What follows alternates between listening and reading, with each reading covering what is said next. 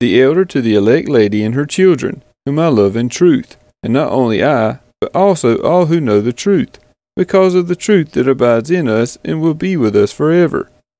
Grace, mercy, and peace will be with us, from God the Father and from Jesus Christ the Father's Son, in truth and love. I rejoiced greatly to find some of your children walking in the truth, just as we were commanded by the Father. And now I ask you, dear lady, not as though I were writing you a new commandment, but the one we have had from the beginning, that we love one another. And this is love, that we walk according to his commandments. This is the commandment, just as you have heard from the beginning, so that you should walk in it. For many deceivers have gone out into the world, those who do not confess the coming of Jesus Christ in the flesh. Such a one is the deceiver and the Antichrist. Watch yourselves so that you may not lose what we have worked for, but may win a full reward. Everyone who goes on ahead and does not abide in the teaching of Christ does not have God.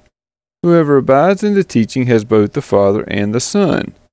If anyone comes to you and does not bring this teaching, do not receive him into your house or give him any greeting, for whoever greets him takes part in his wicked works. Though I have much to write to you, I would rather not use paper and ink. Instead, I hope to come to you and talk face to face, so that our joy may be complete. The children of your elect sister greet you.